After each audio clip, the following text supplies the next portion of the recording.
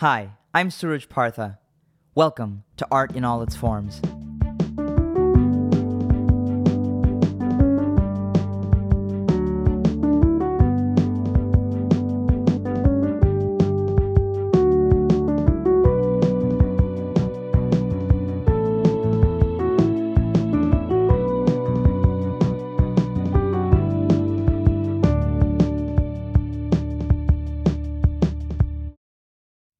Part 3, So Close Yet So Far Away. I've been auditioning for acting roles for over a decade, which just feels crazy to say. And I've had my fair share of successes. I just have to say that because I'm so much luckier than most. I've had the chance to work with incredible actors, writers, and directors on amazing projects like Ender's Game or Modern Family or Master of None.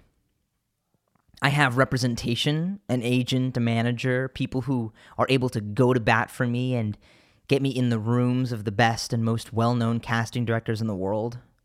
I've auditioned for Marvel, I've auditioned for Grey's Anatomy, huge TV shows and films, and I've gotten close to many of those roles. So it feels really weird to complain at all. And I hope I'm not doing that. At the same time, this job can be very hard, especially in terms of how often you face rejection and how difficult it is to maintain a sense of self-confidence and self-worth. Much of the audition process can be about vanity, and the amount of times people can't give you a role because you're too tall or too short or too skinny or too old or too young or too brown is staggering. And you audition a lot. One actor said that his job is 90% auditioning, 10% acting. And I've definitely found that to be true in my experience. But I've gotten used to this. And I feel like to some extent I've gotten inoculated from the pain and the hurt of getting rejected for a role that I really wanted. I was joking with a friend of mine who isn't in this industry at all. She was going in for some job interviews, and I think maybe she had gotten in for 3 or 4 of them and hadn't gotten a job. And she said, wow, this is really, really tough. And I mean, of course, it is really tough. And I don't want to deny anyone's hurt or pain when it comes to getting rejected or not getting a job that they really wanted. But for me, I audition for roles sometimes 1, 2, 3, 4 times a week. And 98% of those jobs I never get. And you don't even get so much as a courtesy call, like, hey, you did a great job, but you're not right for the role. You don't get any of that. You just have to keep moving forward. Sometimes it's months and months and months you don't hear about something. And then you're like, oh, I guess I didn't get it. Or worse, you see it on TV and you see the person who actually got the role that you wanted. And that can be a really tough experience. But I've found that actually the hardest experience is when you get really, really, really close to something. And then it all slips away. And that happened to me recently. And that was kind of the impetus for this project, The Art of the Setback, this series of episodes, was just trying to talk with other people and just hear their stories and maybe even get a little bit of advice and a little bit of consolation about my particular situation. So I originally was going to have a conversation with someone and tell them this story of what happened to me back in January.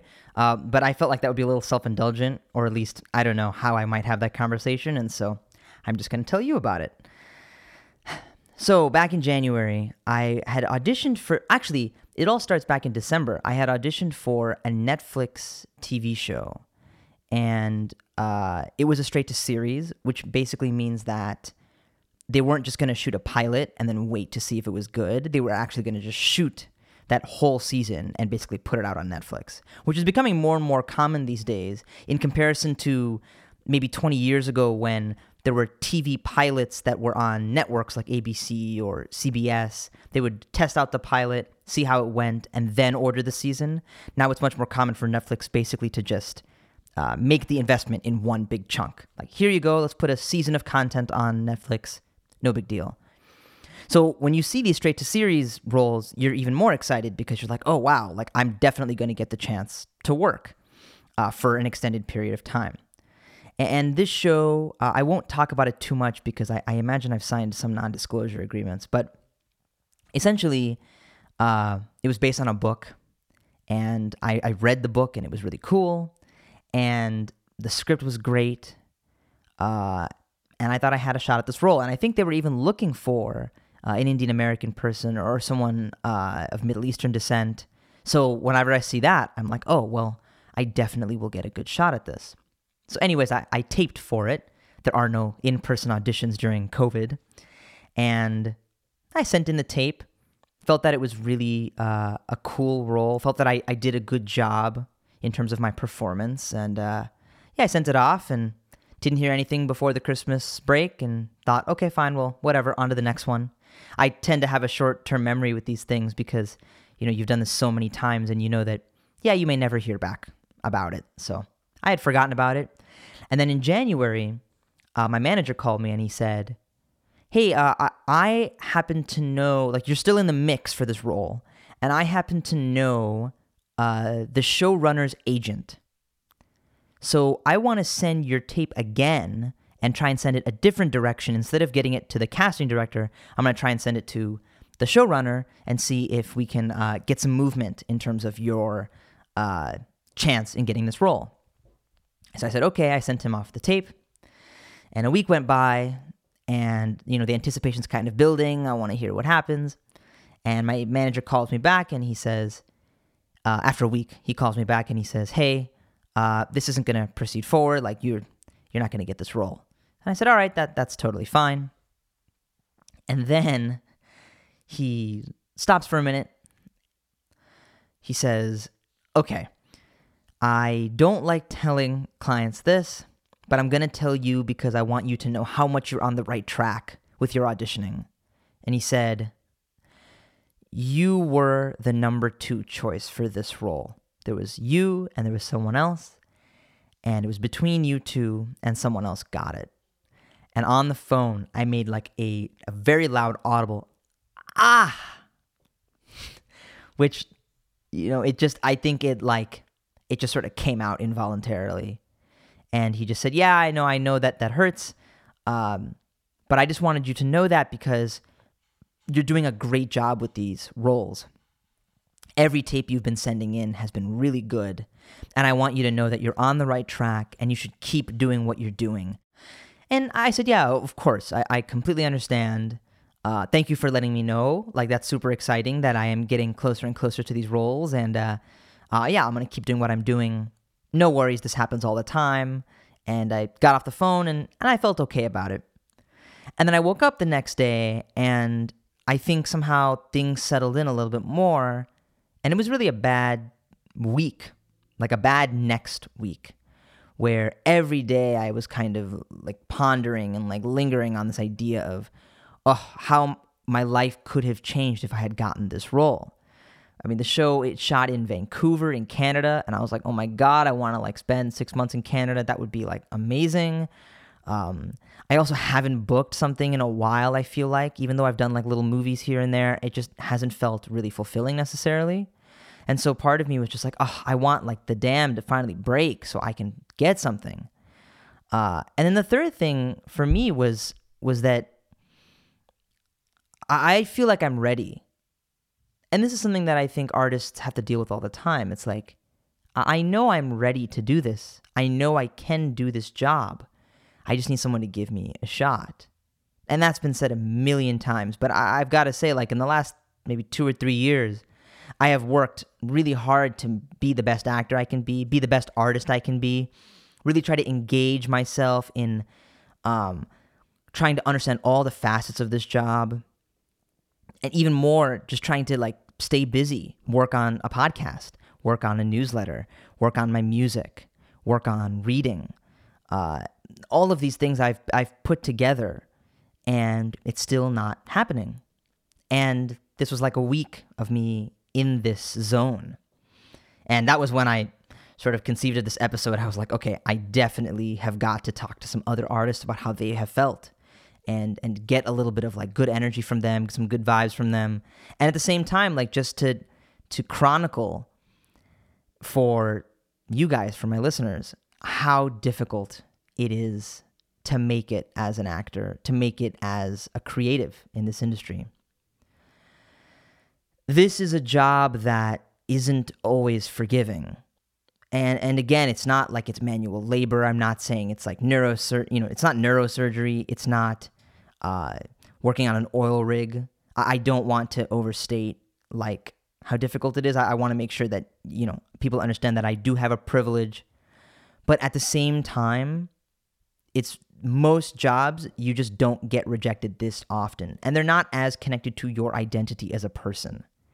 It's just really hard when you are your job is to be vulnerable, and it's to put on a performance that like speaks the truth, and you have to try to emote and really tell a story. And telling a story authentically means involving yourself as much as you can. So when you involve yourself that much in something and you put all your passion and your effort into it, and then it results in what seems like nothing happening, that is, in my view, just a really hard thing to deal with. And I've gotten better at it over the years, but of course, it still affects you sometimes. So anyways, I felt this for about a week, and then I was like, you know what? It's time for me to move on. It's time for me to look at the next role and get excited about that. It's time for me to read. It's time for me to meditate a little bit. And it was also, I think, a sign that I had to get myself engaged in other projects. And I'm really glad that I've been doing this newsletter and doing this podcast. It's been a great way for me to talk to other artists, to feel inspired, and to keep myself ready so that when the next role comes along and the next audition comes across my desk, that I'm ready to be just as excited about that one and feel that I have a shot at that. And all I can say is I just hope that I'm in the position to tell stories on television or in film very soon. And in the meantime, I'm going to keep telling stories in any medium I can. All right. Act 4, Proud of Friends. I first met Aramis Knight working on Ender's Game with him, and he was 12 years old and I was 14. Yeah, I turned 15 on set. Aramis is just a really awesome guy. He's very energetic. He's just a fun person to talk to. I feel like he's grown up so much in the time that I've known him. I know that might be a little weird for him to hear, but I do have to say that I felt like, in some ways we've grown up together, and it's been really exciting to see the work that he's done on television and in films. So I have to start off by saying that Aramis is going to be in a new Marvel TV show coming out really soon called Miss Marvel, which is just super, super exciting. I really don't know how to express how freaking excited I am for this show, and you should be excited for this show too. It features a lot of actors of Indian or Pakistani descent. Aramis is of Pakistani descent. It's his father's side of the family. Anyways, Aramis and I couldn't really talk much about that project because he signed a billion non-disclosure agreements. But I actually wanted to speak to Aramis about something different. Many years ago, he had auditioned for a Steven Spielberg TV show, and I had heard about this long, drawn-out audition process, and Aramis really wanted this role, and then he didn't get it. And then, like 6 months to a year later, he ended up getting a different TV show on AMC called Into the Badlands, which you guys should also watch. There's some incredible martial arts sequences in that show, which Aramis is completely a part of. It's really amazing. But anyways, what I wanted to talk to Aramis about, apart from just sort of catching up with a friend, was how he dealt with that rejection of being really close to a great role with one of the most important directors of the last 50 years, and then not getting it. How did he recover from that? And then on top of that, I think, to be honest, I wanted a little bit of hope, a little bit of faith. Talking with Aramis means talking with someone who has found some real success in this industry and has had a couple of now leading roles on great TV shows. He's an example of someone who has worked persistently at this since he was a kid and is now reaping the rewards of that work and is seeing some of that.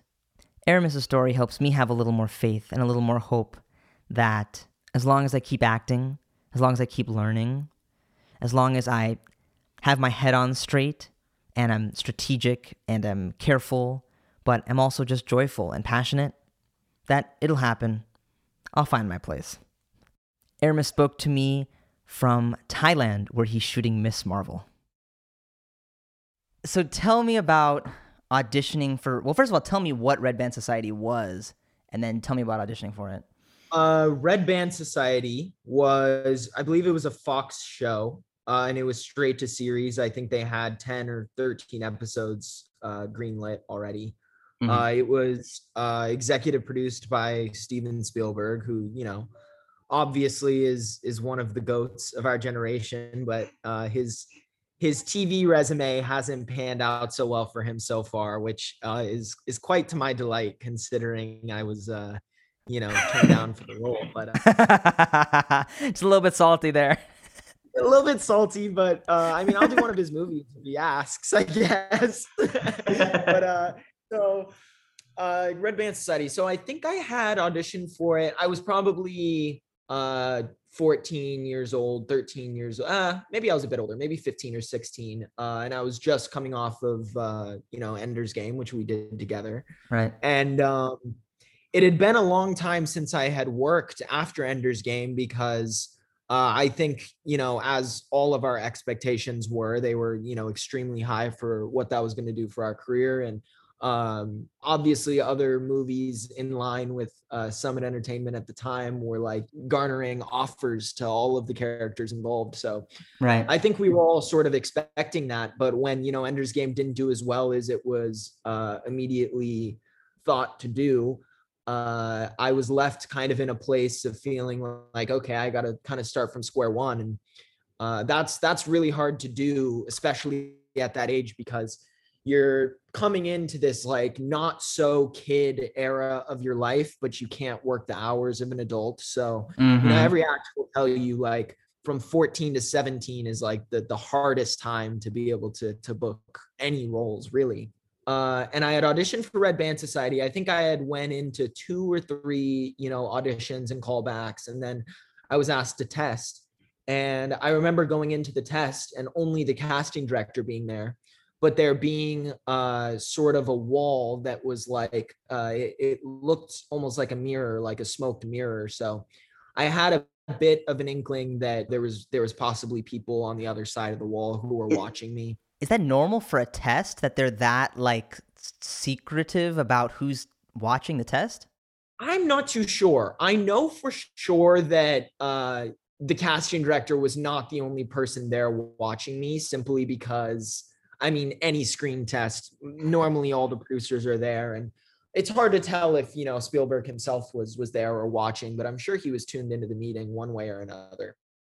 I don't specifically remember my audition and how it went and how I felt about it, but I definitely thought that I had a good chance to get the role. And then I would say probably, 2 weeks, 3 weeks later, I had heard that I hadn't gotten it. And some other guy much older than me had booked it. And I was devastated about it. Like, I was really questioning if this was the industry I wanted to be in.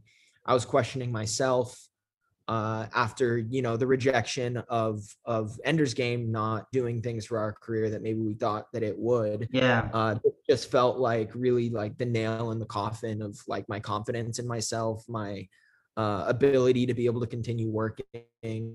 And as a young kid, I never stopped working because it's so much easier, it's like if you have a resume and you've built up a resume, it's almost like a no-brainer to hire this kid, because it's like he's been on set, he's not going to be a crybaby. Like, we don't really need that much from him other than, to be the cute someone's kid or someone's son. Or no, I when I talk to people sometimes and they ask me about like acting at 12 or 13, I said, it's really not that difficult even at 12 or 13 to get an agent if you can just memorize lines and you can sort of have some basic intention behind them and you're easy to work with. And usually it's also if your parents aren't crazy, right? Because sometimes you can have really like helicoptery parents and stuff, and agents immediately they can see that and they're like, we don't want to have to deal with this, Yeah, in the beginning, I felt like, it was easy to work. I'd worked. I mean, there really wasn't a month where I wasn't working on,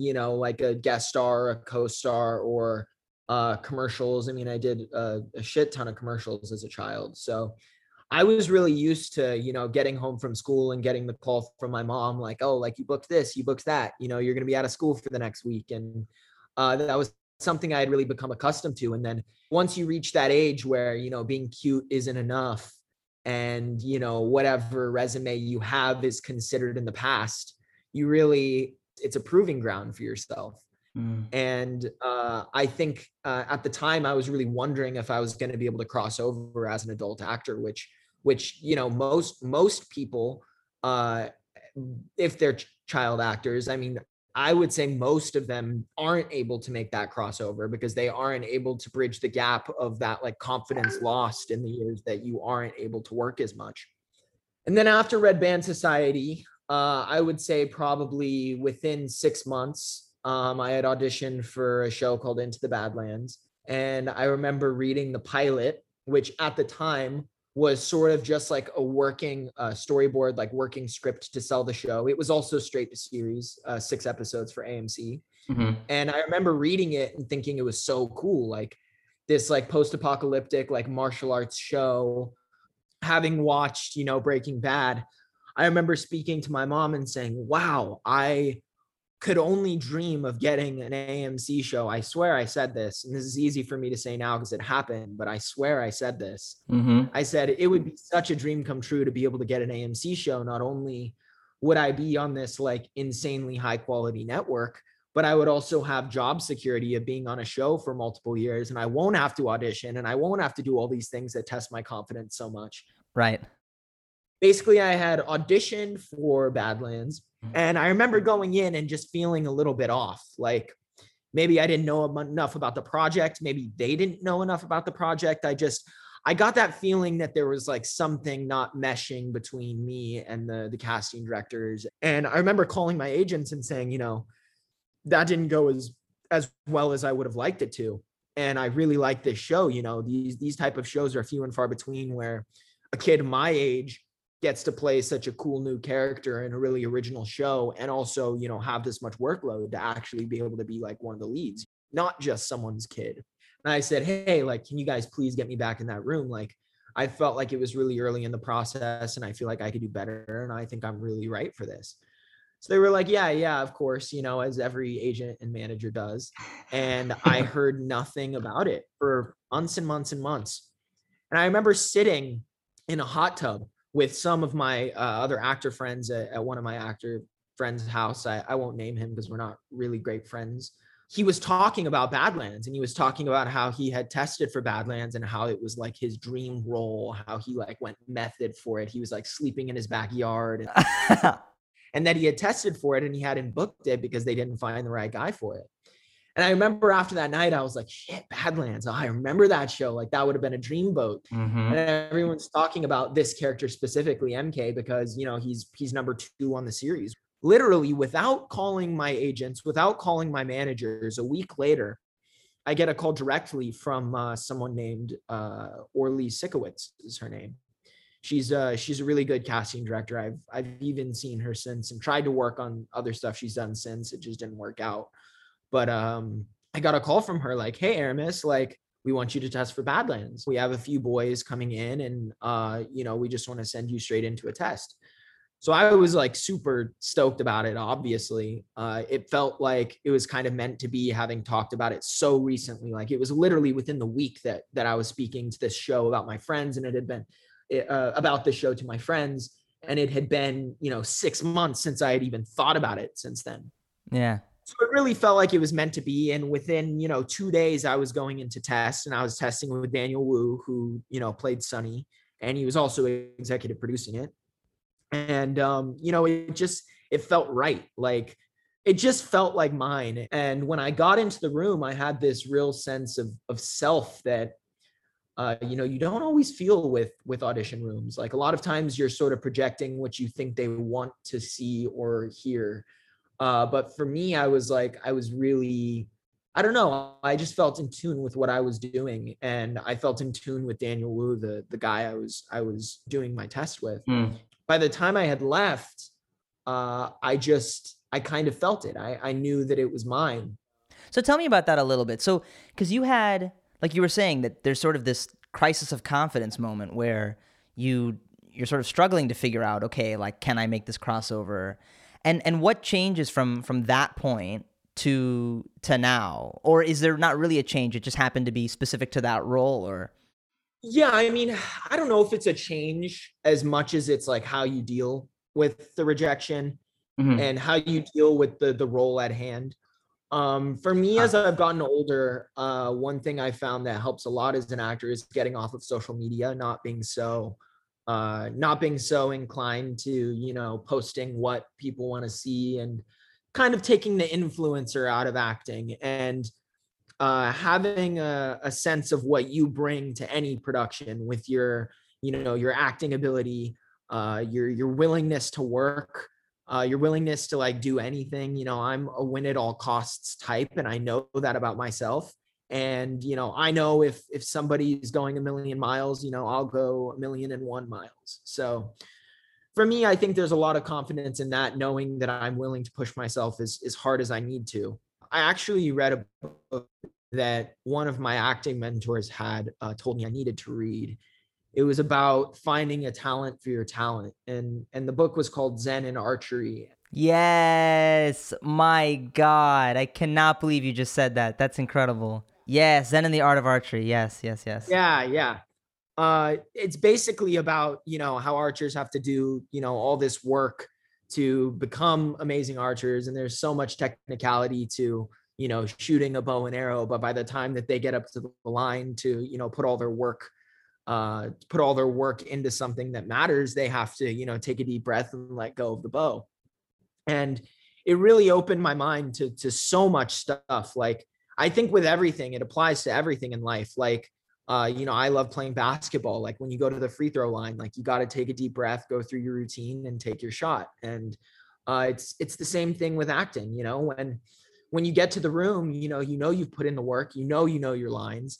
You kind of separate yourself from the anxiety of what are they thinking of me, and you just sort of go within yourself. You find the Zen within yourself, and you're able to just kind of give them exactly what you want to give them, put them on your time. Marlon Brando always said that, like, or it's one of like the big things that he'd said that had stuck out to me is like, when you're acting, like, put them on your time, like you're on your timetable, you know, nobody else is around, they're on your watch. And I think not only does that apply to you being in a scene, but it also, you know, can apply to anything in life.